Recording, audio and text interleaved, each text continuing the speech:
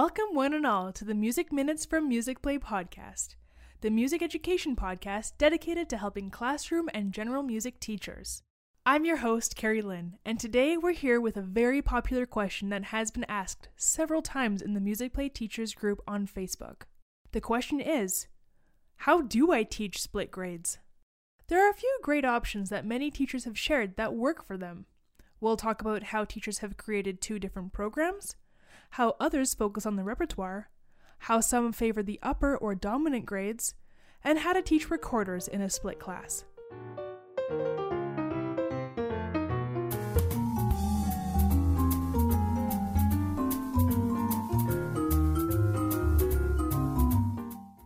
Alrighty, so how do you teach split grades? The first group of feedback suggests that you build yourself an A and B curriculum that builds on previous learning. You can use the upper grade as a demo teacher, and partners for scaffolding. What some teachers have done is taken the music playlist of core songs and split it into two halves, which has an equal number of songs for each concept. They teach the first half of the year doing the songs from the lower grade, and the second half of the year doing songs from the older grade. The best part is that you're already done for next year. You just have to do the exact opposite. Finally, another way is to prepare two lessons based on each grade level's curriculum and then teaching from both. Feel free to pick your favorite songs and activities. You can also let your district's curriculum objectives guide the concepts and songs that you pick for the lessons. These were some pretty great suggestions, and we want to thank Meredith, Kelsey, Vanessa, and Leah for contributing their suggestions. Okay, but what if you don't have time to build two curriculums? The resounding response is to focus on the repertoire and let it teach the skills. The songs in Music Play teach multiple concepts. The key to doing this successfully is to introduce and reinforce skills for both grade levels, but only assess according to their actual grade level. For example, in a grade 1 and 2 split, pick a simple song and do the activities to reinforce ta titi and so mi la. When it comes time for assessment, assess grade 1 on ta titi and assess grade 2 on so mi la. Sometimes, when you focus on quality repertoire instead of units, you get more freedom to cover many concepts and skills with both grades, using the same pieces and diving in much deeper.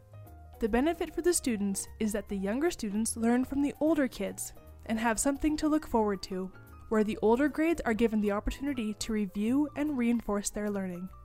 These were some fabulous suggestions, so thank you to Kimberly, Allison, and Jessica for joining in on our conversation. Another popular strategy teachers use is teaching the upper or dominant grade.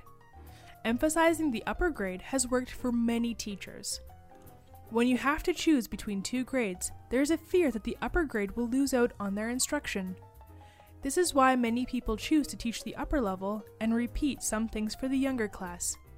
I'd like to thank Denise, Beth, Sandra, and Sabrina for chipping in here and sharing what works in their classrooms. Thanks, ladies. But what happens when you're teaching the recorder in a split grade? Let's first address the challenge of a 3-4 split. The grade 4 students should be starting the recorder, but what do the grade 3s do? Some teachers have found that getting everyone onto the recorder is a great strategy. When the grade 3s who've learned the recorder during the previous year come back to grade 4, they can become teacher aides and help out the younger students. You can also give these students more difficult song selections to play if they're ready. Apparently, it works really well. The only downfall is that the grade 3s that are starting out on the recorder don't have the same music theory background, so covering it at the beginning of the year is essential. Sounds easy enough, but what about a 4-5 split? For this kind of split, some teachers present the grade 4 curriculum because they don't want their students to miss out on the fundamentals. Any grade 5 students who've already gone through the grade 4 lessons can be teacher aides. Of course, it's important to provide them with more advanced lessons in addition to helping the teacher out, so that the grade 5 students don't get bored. Another alternative to teaching instruments to split classes is to use centers. This allows one center to be one-on-one time with the teacher for a few minutes of individual instruction right at their level. The trick is to open the class with a group activity, where the class works on or reviews a Music Play song, then works on a beginner recorder or ukulele song, and then splits into centers. Honestly, these are fantastic suggestions. Thank you so much to Vanessa, Stacy, and Allison who've shared these great comments. I hope these answers can help everyone who has to teach split grades. The conversation is always humming on Facebook, so be sure to join our great group. If you're looking for the show notes from this episode, head over to www.musicplay.ca and search for this podcast.